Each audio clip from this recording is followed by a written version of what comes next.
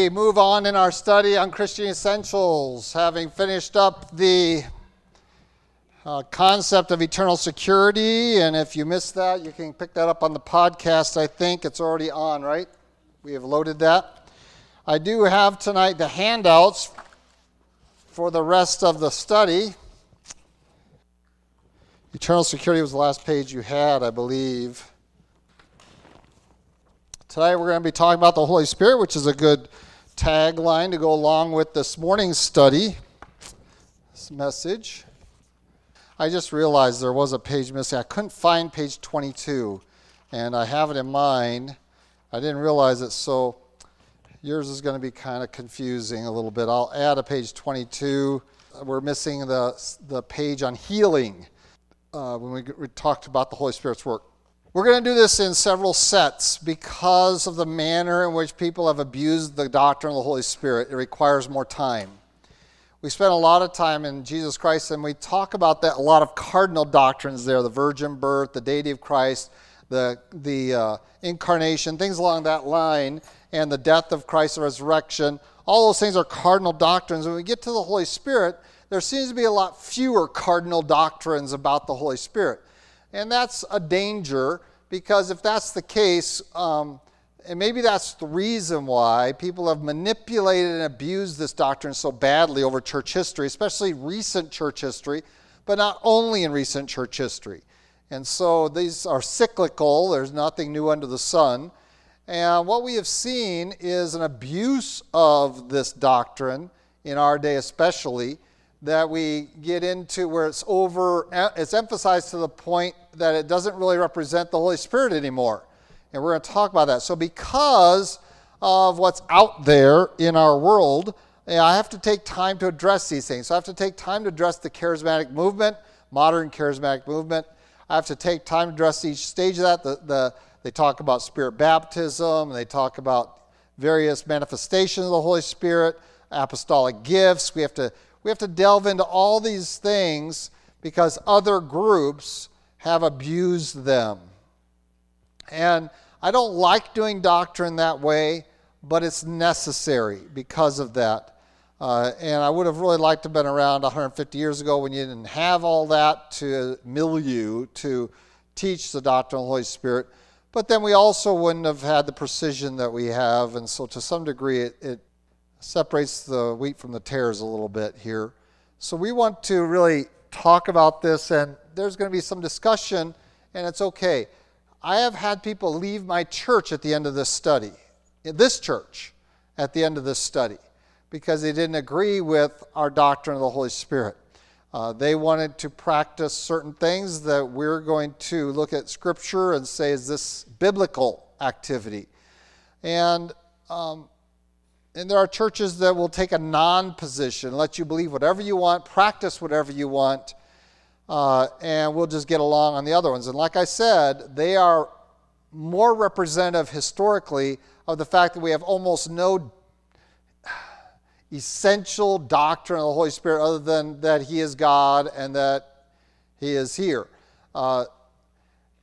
We have very few essentials here, which is frightening because of all the sins that Jesus Christ says can be forgiven, there's one that isn't.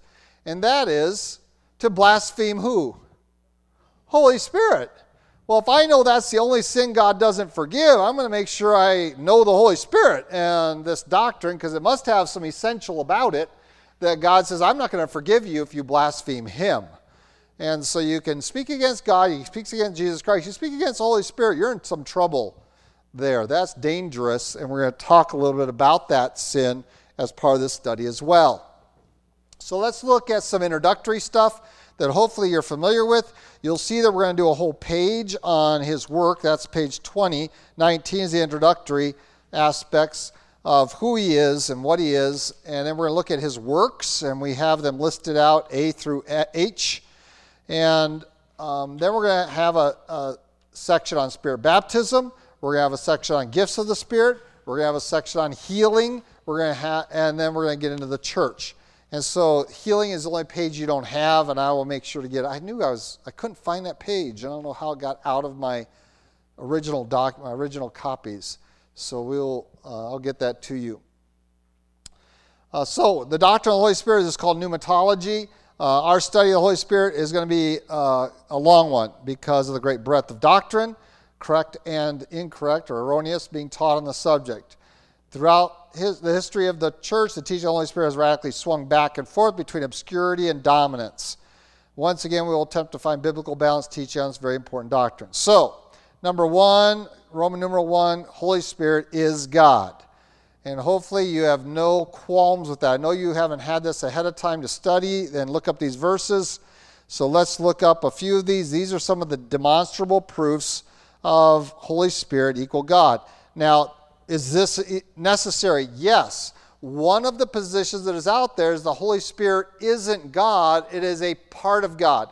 And I agree that Spirit means breath. They say, well, this is just the breath of God. Some say this is the power of God. This is some emanation of God. And it is not a God. It is not God himself. It is not a personal being. And so they have relegated the Holy Spirit to something less than a person. And you hear that because when you talk about the Holy Spirit, usually you use the word the in front of his name, which isn't a bad thing in Greek because actually before Jesus' name, usually it's the Jesus Christ, the Lord Jesus Christ. But we usually use the Spirit, the Holy Spirit, and kind of talk about him as if he's a thing instead of a person. And that is a position that has been around in the church for a very long time that we want to oppose. So when I say that the Holy Spirit is God, it's not a part of God. It's not a facet of God. He is God. And that's what we're trying to demonstrate through these passages. So let's look at Acts chapter 5. This should be one that you're very familiar with. We're going to go through these very quickly. Someone want to read Acts chapter 5, verses 3 and 4. If you've got your Bibles. And if you're thinking ahead, someone else could look up Matthew 3. And someone else could look up 1 Peter 1. You should have that one ready to go. We preached on that not too long ago. Jude 20 and 21. We're going to look at all of these because you haven't had them ahead of time. Acts 5, 3 and 4. Who can read that for me? Thank you. All right, so how is this a demonstration the Holy Spirit is God? All right, interchangeable. In verse 3, you lied to Holy Spirit. In verse 4, that means you lied to God. You lied to a person. You can't lie to inanimate objects. You lied to personal beings. You lied to Holy Spirit, and now you lied to God. They are interchangeable. You have not lied to men, but to God. And so the association in their mind was the Holy Spirit was God. Let's go to Matthew 3, 16, 17. Someone read that for us? All right, now we have another representation of Holy Spirit. How is this a demonstration of his deity? The reason this verse is in there is because what do we find about Spirit of God? All right, he is distinguishable from the Father. Okay, do you see it? So Jesus is being baptized. The Spirit of God descends upon Jesus Christ. And you hear a voice. Where's the voice coming from? The dove? God the Father in heaven. So you have a voice in heaven, you have Jesus in the water, and you have the Spirit descending upon him. So they are he is distinguishable from the Father. He is not a part of the Father, emanation Father. He is distinguishable. So does the Holy Spirit look like a dove? He descended like a dove. How does a dove descend? Swoops. Okay, so Holy Spirit swooped down on Jesus Christ. I have a lot of doves in my backyard, so I get to watch them fly around. I also have pigeons, but they don't last very long if they stay in my yard very long, so they don't last. But doves are okay. If I can catch them, they're really delicious, but I'm telling you more than I should. So it came down like a dove. It didn't look like a dove. The manner in which Spirit came down upon Jesus was comparable in the author's mind to what a dove looked like when it comes down. And I know we like to use the symbol of a dove to represent the Holy Spirit from this passage, but that's because we're too ignorant of simile and metaphor and don't recognize that they're not saying that the Spirit was a dove. It's saying that how the Spirit moved was comparable to how a dove moves. And similarly in Acts chapter 2, we're going to see that as well in the coming of the Holy Spirit there. Let's go to Matthew 28:19. This is the Great Commission. You should be able to quote this. All right, you are baptizing them in the name of the triune God. Again, we went through these passages with the triunity, the Father, the Son, and the Holy Spirit. You baptize them in all their names. So the name of the Father, the name of the Son, and the name of the Holy Spirit. Please notice that is what we baptize in. And so it is not one separate from the other, or that one great, it's the triune God there. So he is God. Let's look at 1 Peter 1:2. I'll read that one because I have a marker already there. It says, elect according to the foreknowledge of God the Father and sanctification of the Spirit for obedience and sprinkling of the blood of Jesus Christ. Grace to you and peace be multiplied. So that's how we are elect. And again, that we have the foreknowledge of the Father, the sanctification of the Spirit, sprinkling the blood of Christ. You have the three present there. Let's go to the book of Jude, verse 20 and 21. There are no chapter divisions in Jude because there's only one chapter. Let's read that. But you, beloved, building yourselves up in your most holy faith, praying in the Holy Spirit, keep yourselves in the love of God, looking for the mercy of our Lord Jesus Christ unto eternal life. Again, we have the triune God represented there. And you are praying in the Holy Spirit. So it is by him that we pray. And let's go to 1 Corinthians 1. Someone else would like to read that one? Verses 21 and 22. I think I got the wrong verse in here, though. Nope, it's 2 Corinthians, sorry. Please make that notation in there. After all these years, I'm still making corrections. 2 Corinthians 1 is a guarantee, and this is a phrase we talked about this morning.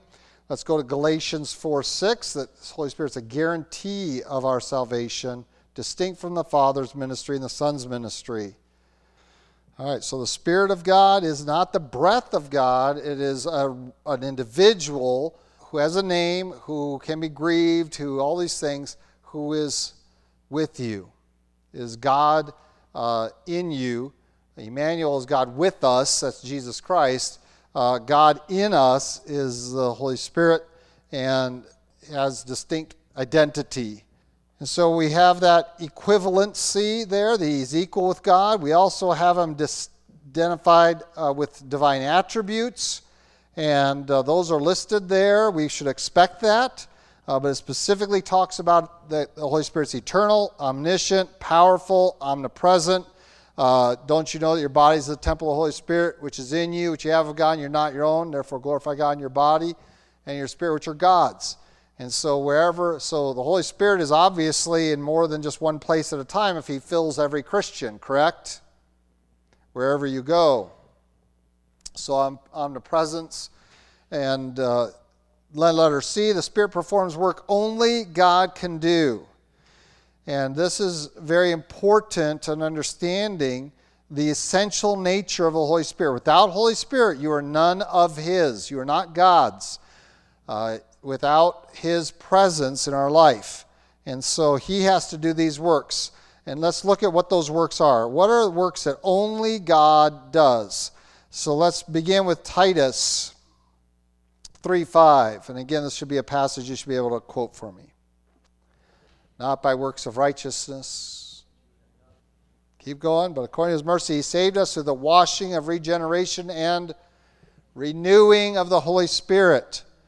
And so the renewing of who you are, of your mind, that all things are made new, the renewing in ministry is associated with Holy Spirit. So he does God type of work. I can't make you new, but the Holy Spirit can. Romans 8:11. Again, this is a passage we looked at this morning and studied, so I'm not going to take a lot of time on it either. In Romans 8:11, but if the Spirit of him who raised Jesus from the dead dwells in you. All right? The Spirit of God raised Jesus from the dead. The Spirit of God who raised Jesus from the dead, he who raised Christ from the dead will also give life to your mortal bodies through his Spirit who dwells in you. And so that's attributed there. 2 Peter, that's the resurrection. 2 Peter 1:21 has to do with the inspiration of Scripture. Holy men of God, they are carried along or moved by the Holy Spirit. So the Holy Spirit inspired Scripture. He carried men along. That's something only God can do. So it's divine work attributed to him. And so that what is written is the Word of God. But it is really the Holy Spirit that we attribute that ministry to. And then John chapter 3 isn't our strongest one because there's a lot of debate. In fact, I was looking at my Eastern Orthodox copy of God's Word and what they did with John 3, because our Word of Life kiddos are memorizing this passage. And John 3, of course, is where Jesus talked with Nicodemus about being born again.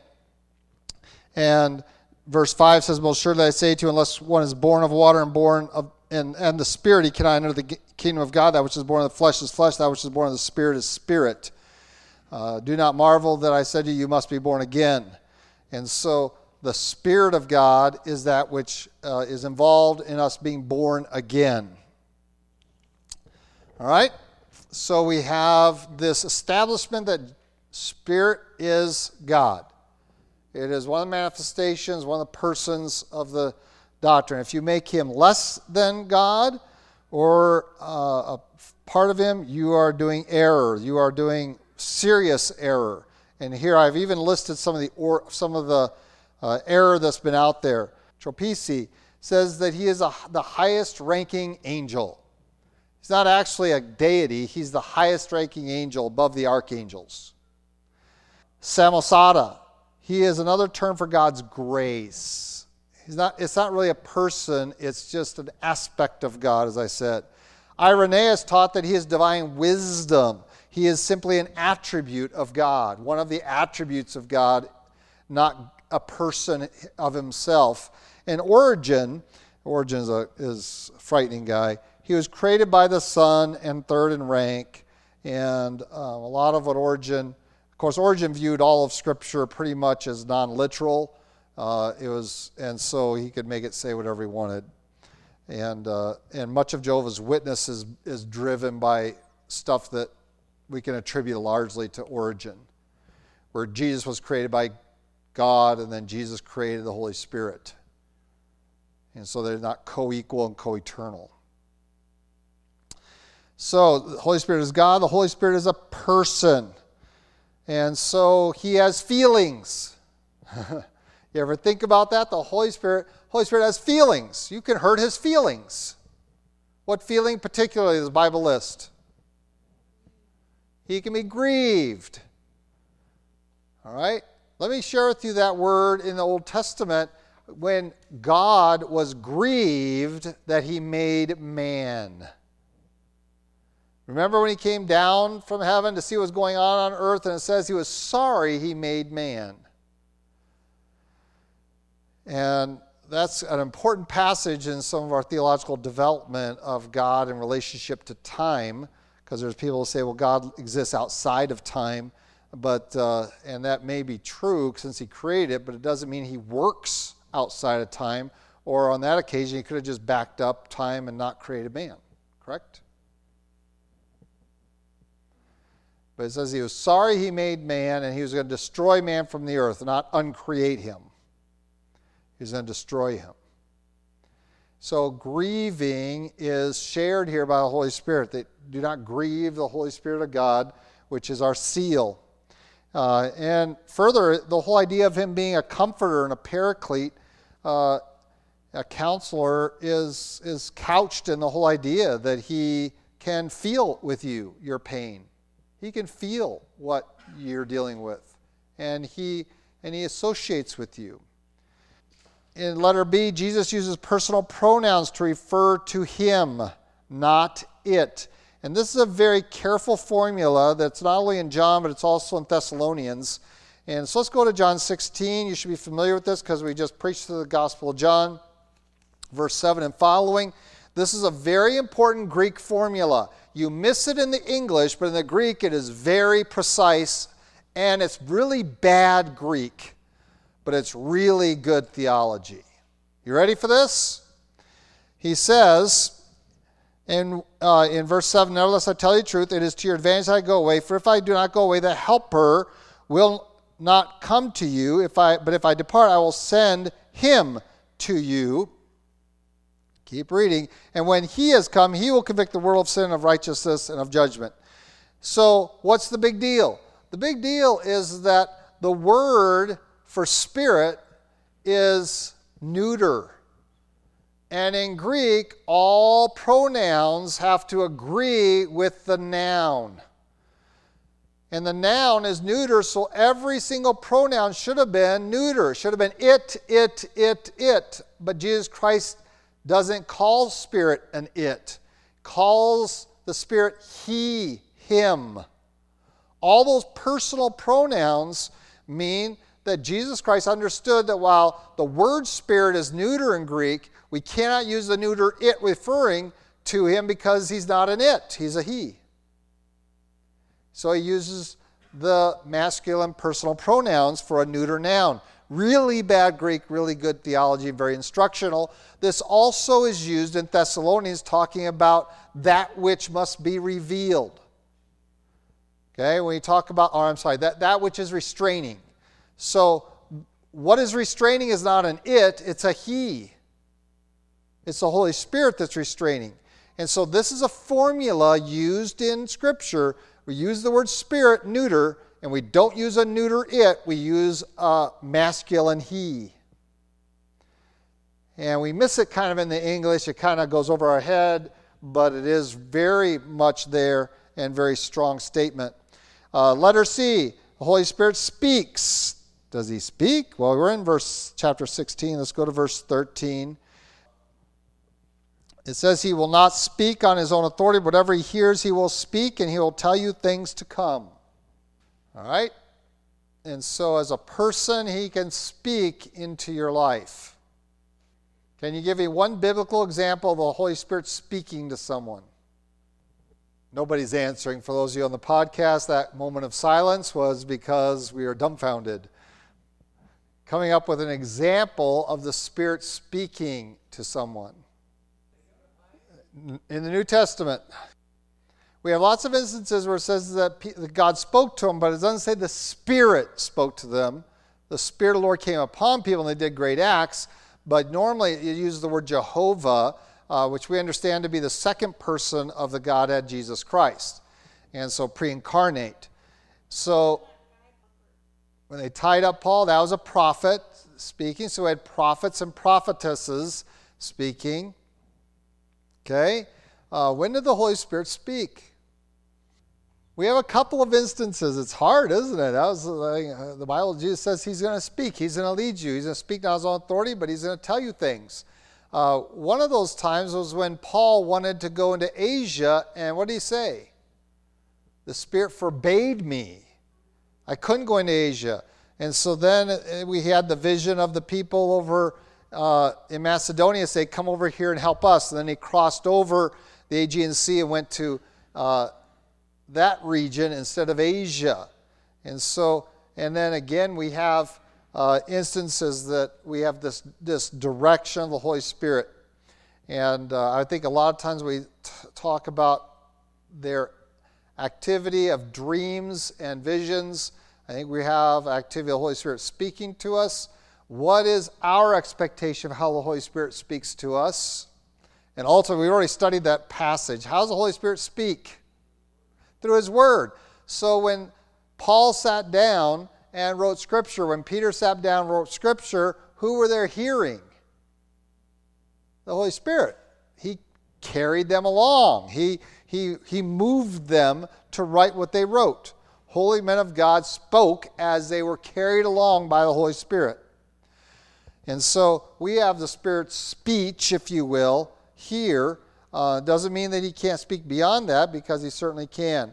And of course, we also recognize His intelligence because He's a person. Jesus Christ again talks about that in John 14:26. But the Helper of the Holy Spirit, whom my Father will send in my name, He will teach you all things and bring to your remembrance all things that I said to you. So again, dual ministry that is all intelligent. He was going to teach you and help you to remember. All right? So that's not affecting your emotions, that's affecting your mind. And so that's why we pray before we study God's Word. We're asking the Holy Spirit to work in us, in our mind, as an intelligent being. And then we do note the Holy Spirit has a will. We know that Jesus had a will separate from the Father, right? How do we know that? The prayer in Gethsemane. So we know that Jesus had a will and the Father had a will, and they were different. So Jesus said, if you will, Father, let this cup pass from me. That's what I want. I want to not have to die on the cross. But then he concludes his prayer with saying, but not my will, but your will be done. So we have two separate wills. We have the will of the Father and will of the Son. Does the Holy Spirit have his own will? Well, let's see. 1 Corinthians 12, this is about spiritual gifts. We're going to come back to this much later, another week. But one and the same Spirit works all things, distributing to each one individually as he wills. The Spirit of God chooses how to work in each person as he wants. So as his work comes into your life, he chooses to gift you differently than he chooses to gift others. It's his will. It's his choice. He's not just exercising whatever the Son says, because this is an area that God says the Spirit does whatever he wants in your life. If he's going to gift you to preach, he's going to gift you to preach. And if he's going to gift you to be hospitable, he's going to gift you to be hospitable. If he's going to gift you to be a giver, he's going to gift you to be a giver. If he's going to, it's his choice. If he's going to gift you more than one way, it's his choice. He chooses that. He has a will. And of course, we know that we relate to him as to a person. We can lie to him, we can quench him, we can resist him, we can sin against him. And that's all in Scripture, and you don't do that against object or intangible thing. You only do that toward a person. So another false doctrine that's heresy is that that the Spirit of God is less than a person. And again, you saw the ones above. And modernly, we have people that he is a force. He's the force. Where did they get that verbiage? He got it from Star Wars. It became very popular after the 70s. Strange, huh? He's the force of God. The Holy Spirit is not a force. He is a person. And so don't view him like Star Wars views the force that has a good side and a bad side. Don't go to the dark side. You know, there is no such, that language needs to be divorced from the ministry of the Holy Spirit. He has power, yes. Is he the force of God? No. All, the Father, the Son, and the Spirit all have power and authority because they are co-equal, co-eternal. So, we have 10 minutes. Any questions on this aspect? So you must believe that the Spirit of God is God, and you must believe that he is a person, which is a little bit redundant because you shouldn't, if your definition of God is that he is the self-existing person, then, and I say Spirit is God, then he is a person. But I need to delineate that because of what's out there. All right, let's go through very quickly. We might not get very far, but we'll at least get through Roman numeral 1 and finish this page out. In the Old Testament, what does the Holy Spirit do in the Old Testament and the Gospels? Well, he was there at creation. It says the Spirit of God hovered or above the waters. Okay, so the Spirit of God was on the waters in Genesis 1. So he was there at creation. So that kind of rules out the idea that Jesus created him, right? Some later time. He hovered above the waters. So he was there at creation, and so that's one of the works of the Holy Spirit was participating in creation. He was there bringing out prophecy in Scripture, which we already looked at 2 Peter 1:21. And lots of times it references the Spirit of God coming upon someone and they prophesied. I gave you a very interesting list of prophets. I wanted to get your attention. I want you to notice who the Spirit of God comes upon. Is it just people of faith? No. Ezekiel? Oh yes. David? Oh yes, these are people of faith. But what about Balaam? Balaam was not a person of faith. Right? But the Spirit of God came upon him and overrode his will. It's one of the rare exceptions of when God says, I'm not going to allow you to curse Israel. I'm going to come in and force you, overcome your will, and force you to bless Israel, not once, but multiple times. And so can the Spirit of God override the will of man? Yes. Does he on a regular basis? No.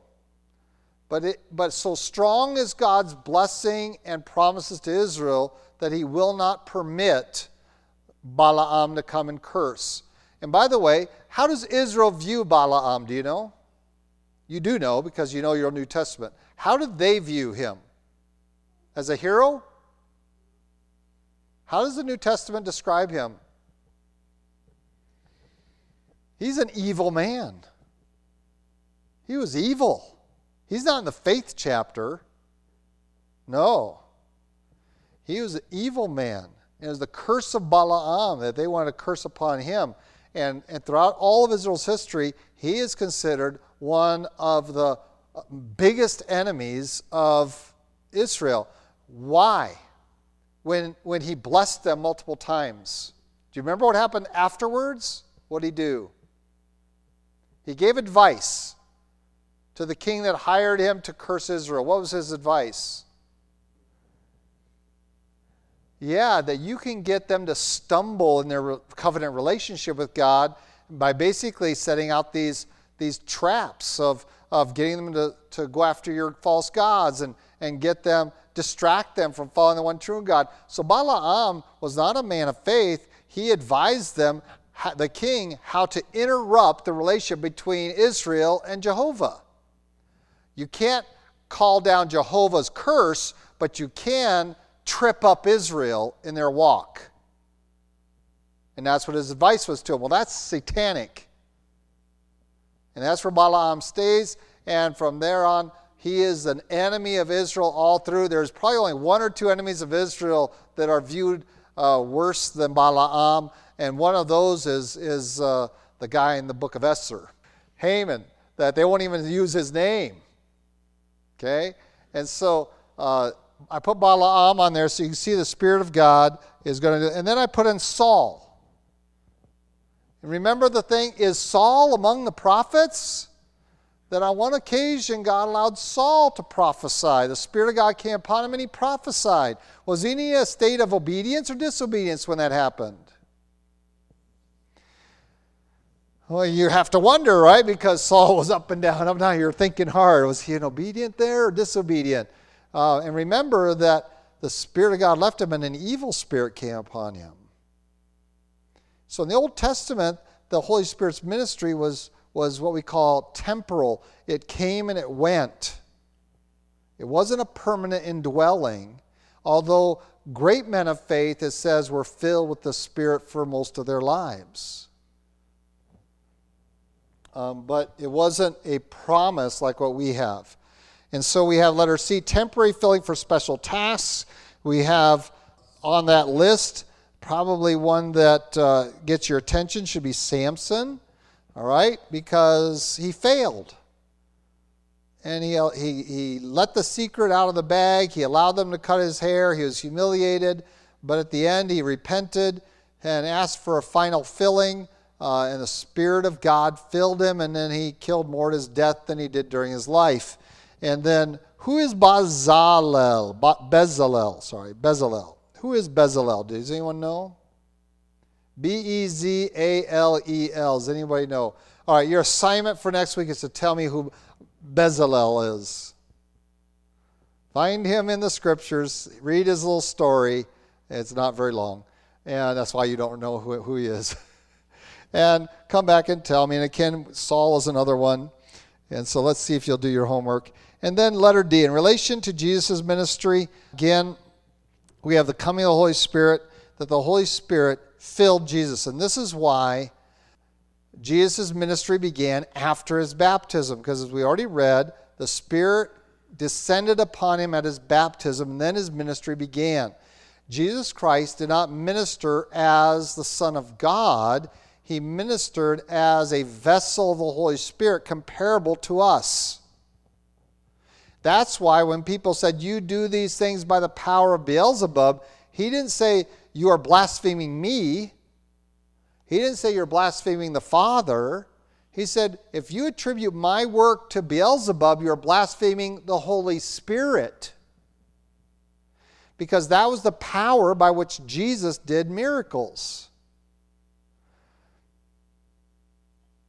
And so we recognize that even Jesus is in this pre-church age during the period of the Gospels and ministered, and we see his baptism and then what happens. And of course, in Luke, not only the ministry, but the Spirit of God drives him into the wilderness for his temptation. So the Spirit of God was leading in Jesus' life like he leads in our life, as we're going to talk about in the secondary list. And so this is the activity of the Holy Spirit. He was active. We can look at times when normal men did great things by the power of the Holy Spirit. The Spirit of God came upon them and they ran over there. You remember when the one guy outran the chariots? Right? Was that Elijah or Elisha? I always get them confused. Outran Ahab's chariots to get down and the mountain. And so, must have been Elijah. And so, the Spirit of God came upon them. Okay? So this is the Holy Spirit's activity. He didn't come into being at Acts chapter 2. Nor at Jesus' baptism. He was there in the Old Testament as well. Any questions on that? Comments on his Old Testament ministry? His activity there from creation on. As I said at the beginning, we're going to be studying spirit baptism, spiritual gifts separately. We're going to delve in next week on this page of all the things he does now during our age, what we expect of him. And you can see letter E is a different study. That's the gifts. You'll notice that the baptism is letter C. And we're going to be just briefly talking about, please look up these verses and work through this list and the applications for them. And we'll get into that next week. This is a great study in correlation with this morning's message, huh? So, good. Any other questions? Yes. God is a spirit. The only presentation of God that you can see is Jesus Christ. And that's when we look at the descent passage and we look at Acts chapter 2, these physical manifestations of the Holy Spirit, one comparing to like a dove and the other one to like a flame of fire, are opportunities that God has given to manifest, to show the Holy Spirit. But the Bible talks about him as God, but not with no expectation that we'll see him. He's a spirit. The word spirit means breath. And so if you see a breath, you can't see a breath, but you know I'm breathing, right? Words tell you that breath is coming out of me. The same thing if I whistle, my lips are moving. But technically, it's none of that that's making the sound. What's making the sound is air going across my vocal cords. And the air you can't see. Except unless it's very cold, and then you can see it, right? I can see your breath. Well, on occasions, God allows you to see his spirit, but they're very rare. And you see it at the baptism, you see it at Pentecost, and you don't really see him much outside of that. But he is a person. But God is a spirit. No one has seen God at any time. He is the revealer of God, Jesus Christ.